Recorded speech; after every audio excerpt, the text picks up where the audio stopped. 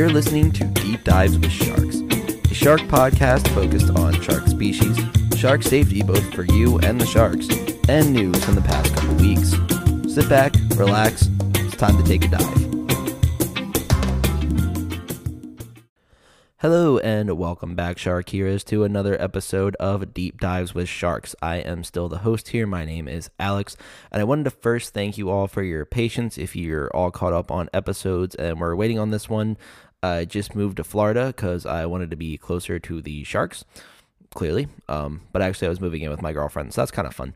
But that was a 14-hour drive, plus getting ready and working in school, and my time and energy were just kind of eaten up, so I appreciate you all sticking through with that. But I did have an idea to try to make up for this one being super duper late, and I've started doing research on it, but I'll be running a couple polls just to see how it goes on the social media, which of course on Instagram is at Deep Dives with Sharks, and on Twitter is at Deep Dive Sharks, so follow along there. But Shark Fest started on Monday, July 10th, and Shark Week starts on July 23rd. So I, of course, have been watching the past week, watching Shark Fest there, which also happy Shark Fest, everyone. Also a happy belated Shark Awareness Day, as that was yesterday, July 14th, so that's kind of cool. But would you guys want to hear like my opinions on both events, which one I felt did better at the shark conservation message, just different things like that, or should I just completely get rid of that? But just let me know. I will put a couple polls up here and there just to see whichever one wins, and whichever one you guys want to see is the one that'll happen. But of course, as I mentioned, follow along on those social medias in order to stay up to date, and we'll get started. So to start off, I do have a quick correction corner to go over, and some of this are just things that I heard on SharkFest that I wanted to update or at least add into episodes that I've already done. But first of all, wobbegong sharks, they enjoy the company of other sharks and also will lay on top of each other if their population gets dense, especially in an area. They have great vision in low light to help see in dark areas, and they're also responsible for quite a few bites in Australia in the past couple of years since their numbers have rebounded so successfully, which I do remember I did mention that their numbers were on the rise over in Australia, but that's also meant that more people have gotten bit, so do be careful. Now, tiger sharks also have a mucus on their skin, and that helps ward off infection, but when handled by humans, so getting tagged or anything like that, you can see the handprints from where the mucus got moved around, which is kind of neat. And also a listener sent in this bit about hammerheads, and that is the fact that since hammerheads live in shallower waters, they have built-in sun protection so that way they don't get burnt, which is pretty awesome because I totally missed that while doing the research.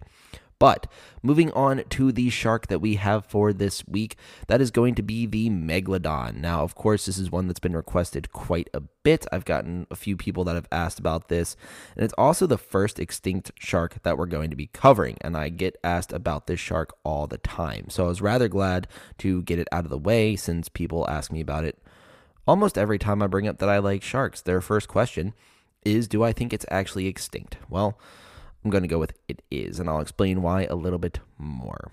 But with this, Megalodon means big tooth, which is why it's got its name, because it has absolutely massive teeth. They are the pictures that you see where the tooth is about as big as someone's hand, which is rather neat. It is a close relative of the great white and is often depicted as being a giant great white, although scientists are not sure if that's completely accurate. There are debates whether it looked closer to a whale, basking, or sand tiger shark. It is estimated that their maximum length was 67 feet or 20.3 meters, and we're going to hit some statistic data real fast, so if y'all remember mean, median, mode, range, all that stuff. Well, the mode for their length was actually around 34 feet or 10.5 meters, which is only about 20 feet longer than a great white, or 6.1 meters, which usually imagine it being like hundreds of feet long, but it's not too long. It's still pretty big, especially for being a carnivorous shark. But based on great white measurements, it is believed that these sharks weighed up to 61.8 metric tons.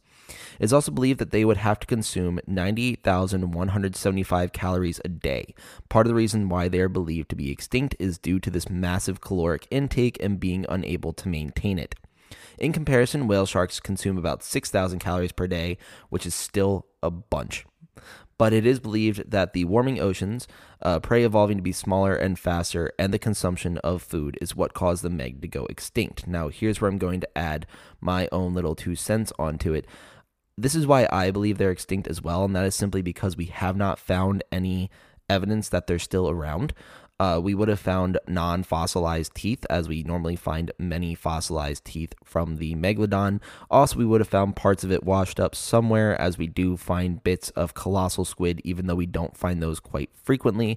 They do wash up onto shores and things like that, and there hasn't really been any of that. Plus, there's been no evidence that they could be anywhere, and of course, we've all seen those TikToks where everyone's trying to show that through the O-Search app that pings are going missing or sharks are suddenly traveling 200 miles in 5 minutes. That's just, I feel, inaccurate and more of a like clickbaity type thing to try to get people to pop up like that. But I could be wrong. I could just be logging onto the app at different times than them, but not entirely sure anyway. But scientists aren't entirely sure when these guys were alive, as it ranges anywhere from under 2.5 million years ago to 28 million years ago, which is a rather long time frame. The Meg would have had a different body structure than the image of a very large great white, and instead would have had a shorter anal fin and second dorsal fin that would have been smaller as well.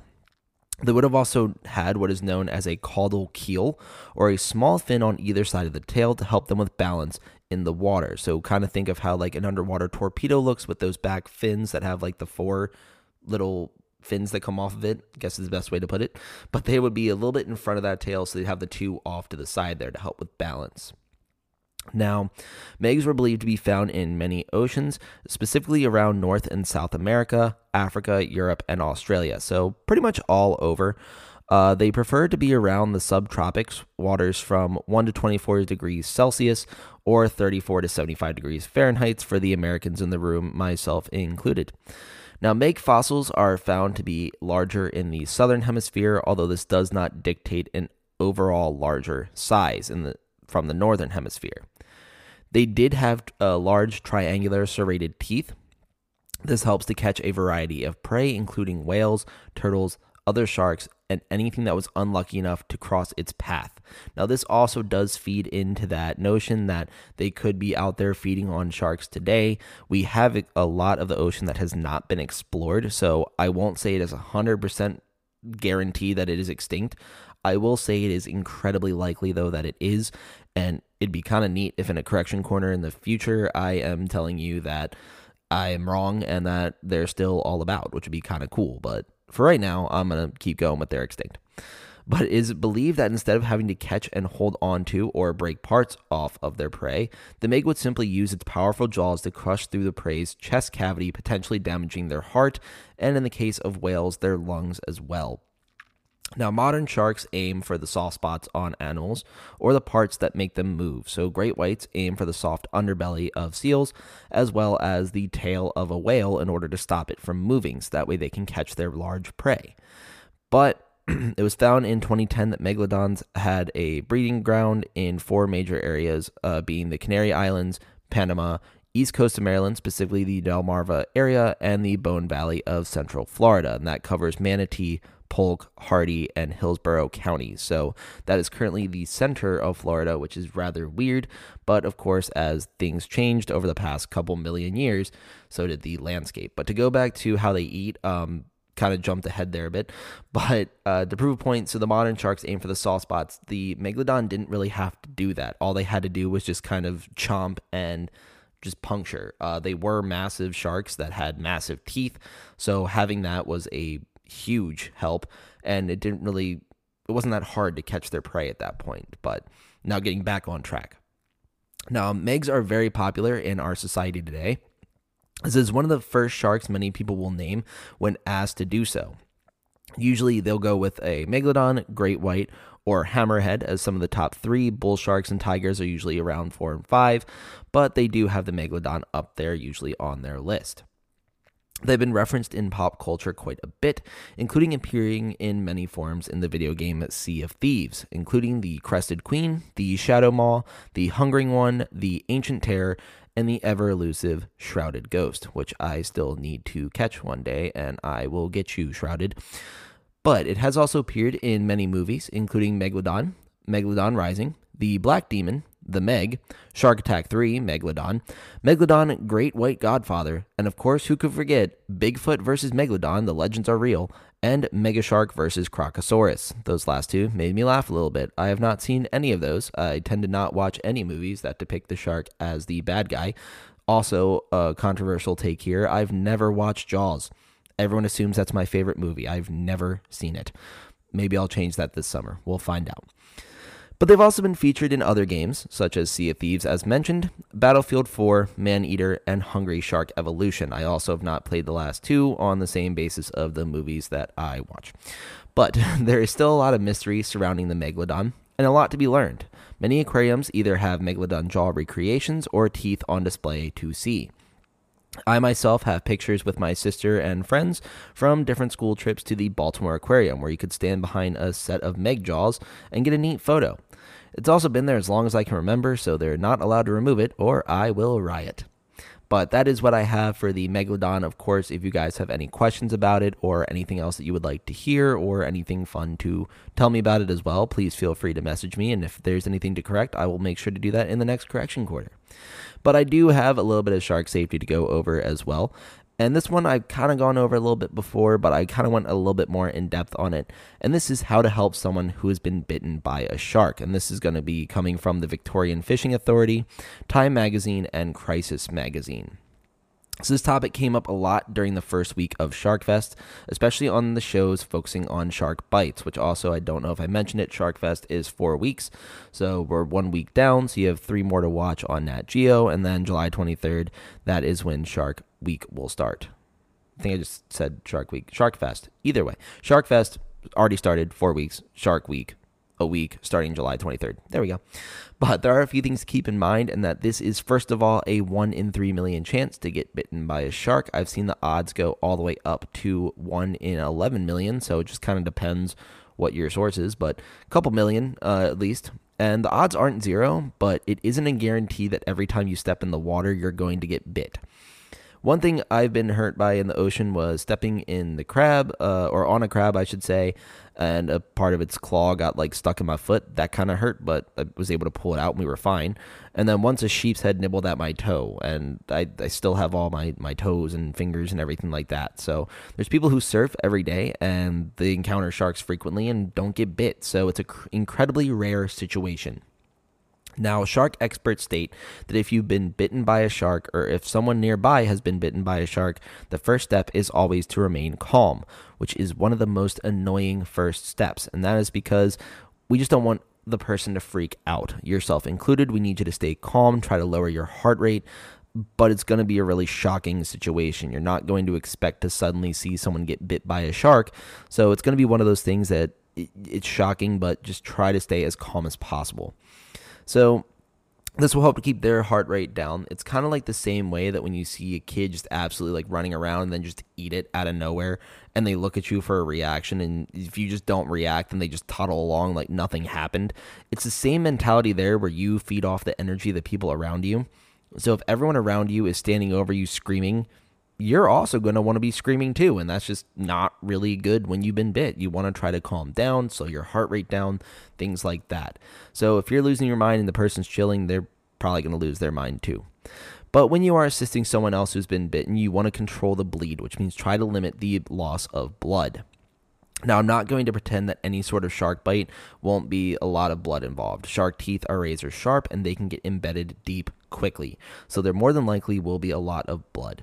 Now, there is one thing to mention though, and that is that if you are squeamish around blood or cannot handle it well at all, or if you're like my sister who faints every time she gets a blood test, then probably be the person that just backs up and calls 911. There isn't really a good reason for you to be there, adding to the chaos. And this isn't like me trying to take a shot at you or anything. This is just the most helpful thing for you in that position is to call 911 and stay away from it, because the more you look at it, the wheezier you're going to get. And then now we've got multiple people passing out.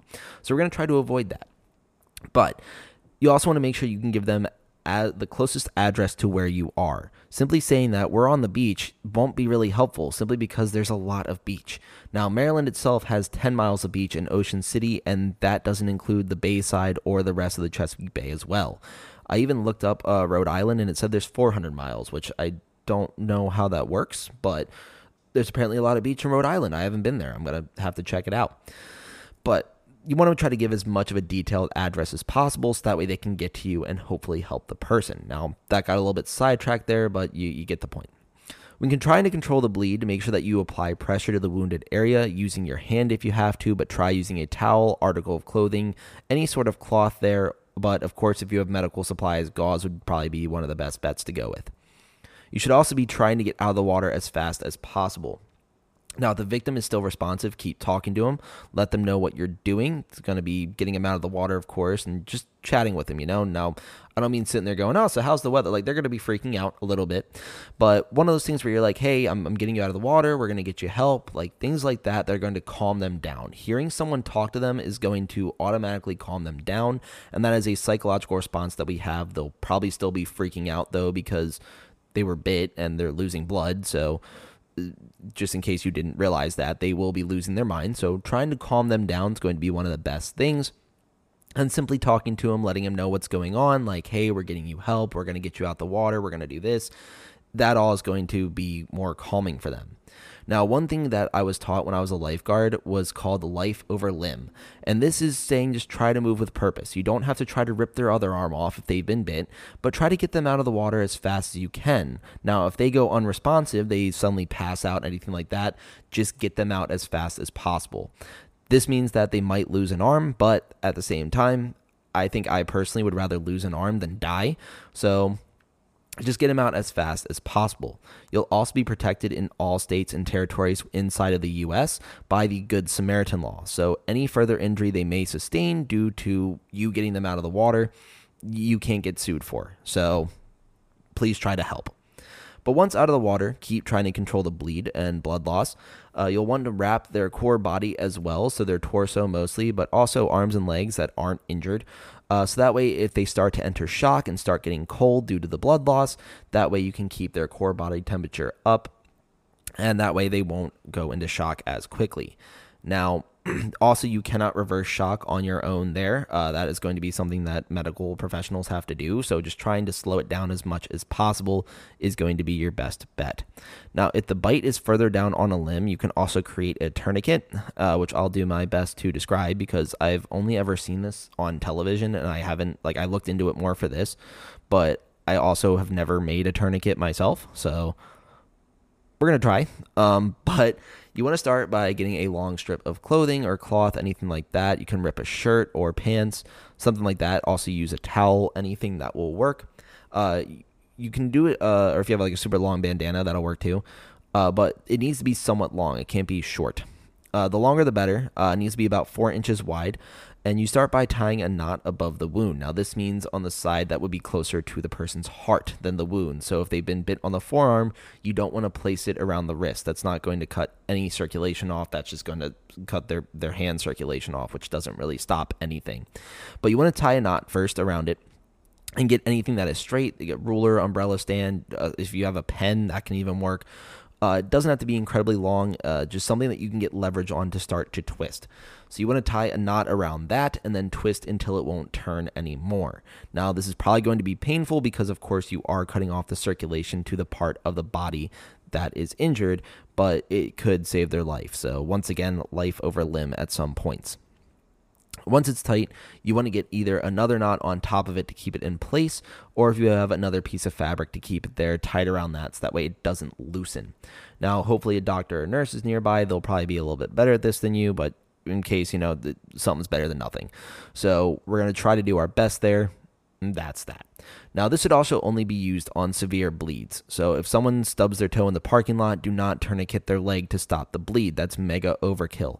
If someone has a deep puncture wound that won't stop bleeding, keep applying pressure, but they probably wouldn't need a tourniquet either. They might need medical attention, but maybe not that far.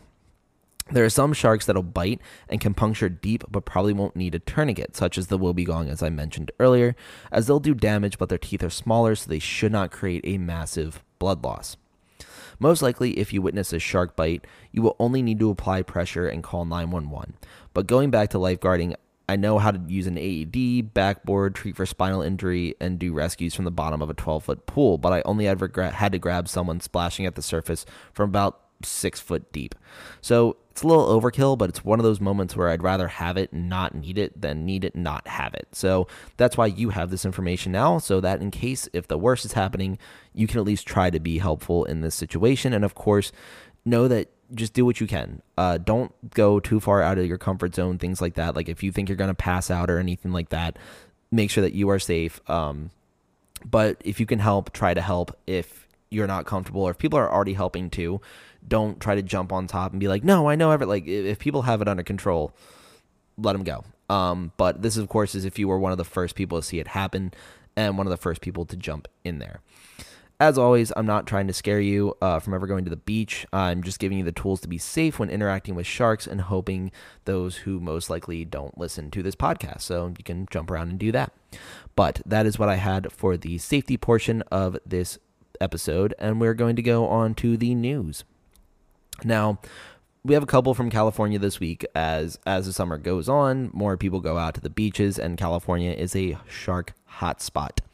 But this week, I have that great white sharks swimming near California beach prompt officials to issue advisory, and this was by Fox News. Now, I really like this story simply because I feel that California has a good respect for the sharks around them and realize that both humans and sharks can inhabit the same waters, even if there is some danger involved. Now, 3 white sharks were spotted about 100 yards from shore, which is about a football field, so not very far away, feeding on a sea lion carcass. Officials spotted the 3 sharks and alerted local lifeguards to the sharks in the area, and signs were put up explaining that there were sharks in the area and to proceed with caution. By the time the notice was put up, there were about 5 or 6 sharks in the area, according to a witness, but they stated it didn't stop anyone from getting in the water, and nobody got bit. Now, white sharks tend to be near the shores, especially when they are juveniles or when they're young, so it's possible you could see one, but they often stay away from swimmers, so there's really nothing to worry about too much in that front. And that, I feel like, is a good example of what would happen if a shark were to be in the area. Typically, they just hang out, and you hang out, and then you both just vibe, and that's it. But the next story I have is that great white shark breaches near surfers at lower trestles. And this is from surfer.com. This one is also out of California, and this is another example of how sharks just vibe and really don't care about humans all that much. But a surfer was hanging out on a lineup, which is as a non-surfer means nothing to me, but I'm fully assuming that it's when the surfers are waiting for a good wave to catch. A juvenile great white breached on the other side of the waves, a little ways away, but still close enough to see. The blog surfer, whose name was Hunter Jones, spotted the breach and got video of it from his surf cam. He does have an Instagram, and you can check him out at Hunter Jones, and that is with 2 S's. But everyone continued to surf, and the article mentioned that the story that I covered in the last episode, saying that surfers are usually around sharks 97% of the time, but there aren't that many bites. As going back to that last story from the last episode, that the sharks usually just hang out there, and then after a while, they just go away. They just see what's going on, realize that it's not food, and then head off. But even though sharks are around surfers 97% of the time, during that study in the 2 years that it happened, none of the surfers they observed or the sharks they observed were bitten, which was rather awesome. But the last story that I had for you guys this week is after recent sightings off of Genesee Beach, how worried should we be about sharks in New Hampshire waters? And this is by NHPR. Now, this was a great article. It discusses recent shark sightings, but offers caution and information about the sharks without creating fear. The article starts by mentioning that this is a shark conservation success story, as shark sightings become more and more common, especially in the New England area. It does go on to mention that the Rye Fire Department keeps track of local sharks through 4 receiver buoys in the area, and that they track a variety of sharks. The common sharks to the area are sand tigers and great whites, among many others, but they like to use that area to raise their young. Neat thing about these sharks, though, is that similar to many other sharks, they kind of just give birth and then swim away. So it's a safe place for the baby sharks to be, especially as they grow. They can get better at swimming and things like that before having to migrate down to the Gulf or further at the end of the summer. Now, the waters around Maine and New Hampshire are getting warmer as the years go on, which creates a more suitable environment for these sharks to visit during the warm months. And as the water continues to warm, the sharks are able to stay longer into the year, which, once again, no bites have been reported due to this sighting. It is something to keep track of, though, simply because that the more sharks that are in the area, the more likely a bite can occur, which is both a good and bad thing. Not that someone gets bitten, but the fact that their numbers are rising just means that there's good trends in their population, but also a better chance that you might get bit. So just stay aware. Don't run away from the ocean, but just make sure you keep your head on a swivel, making sure that you're not getting snuck up on by a shark. But that's what I have for this episode. I wanted to thank you all again for listening and being patient with me. You can follow along on Instagram or Twitter, and I'll run polls as I mentioned earlier. You can send any comments, questions, jokes, anything like that. I did get a couple nice fan mail messages, which was incredibly nice of you guys, and I do very much appreciate that. Feel free to give a rating on Apple, Spotify, anything like that. There we go. And share with anyone who you think would enjoy listening to these episodes. And other than that, I will see you guys in the next one. Take care.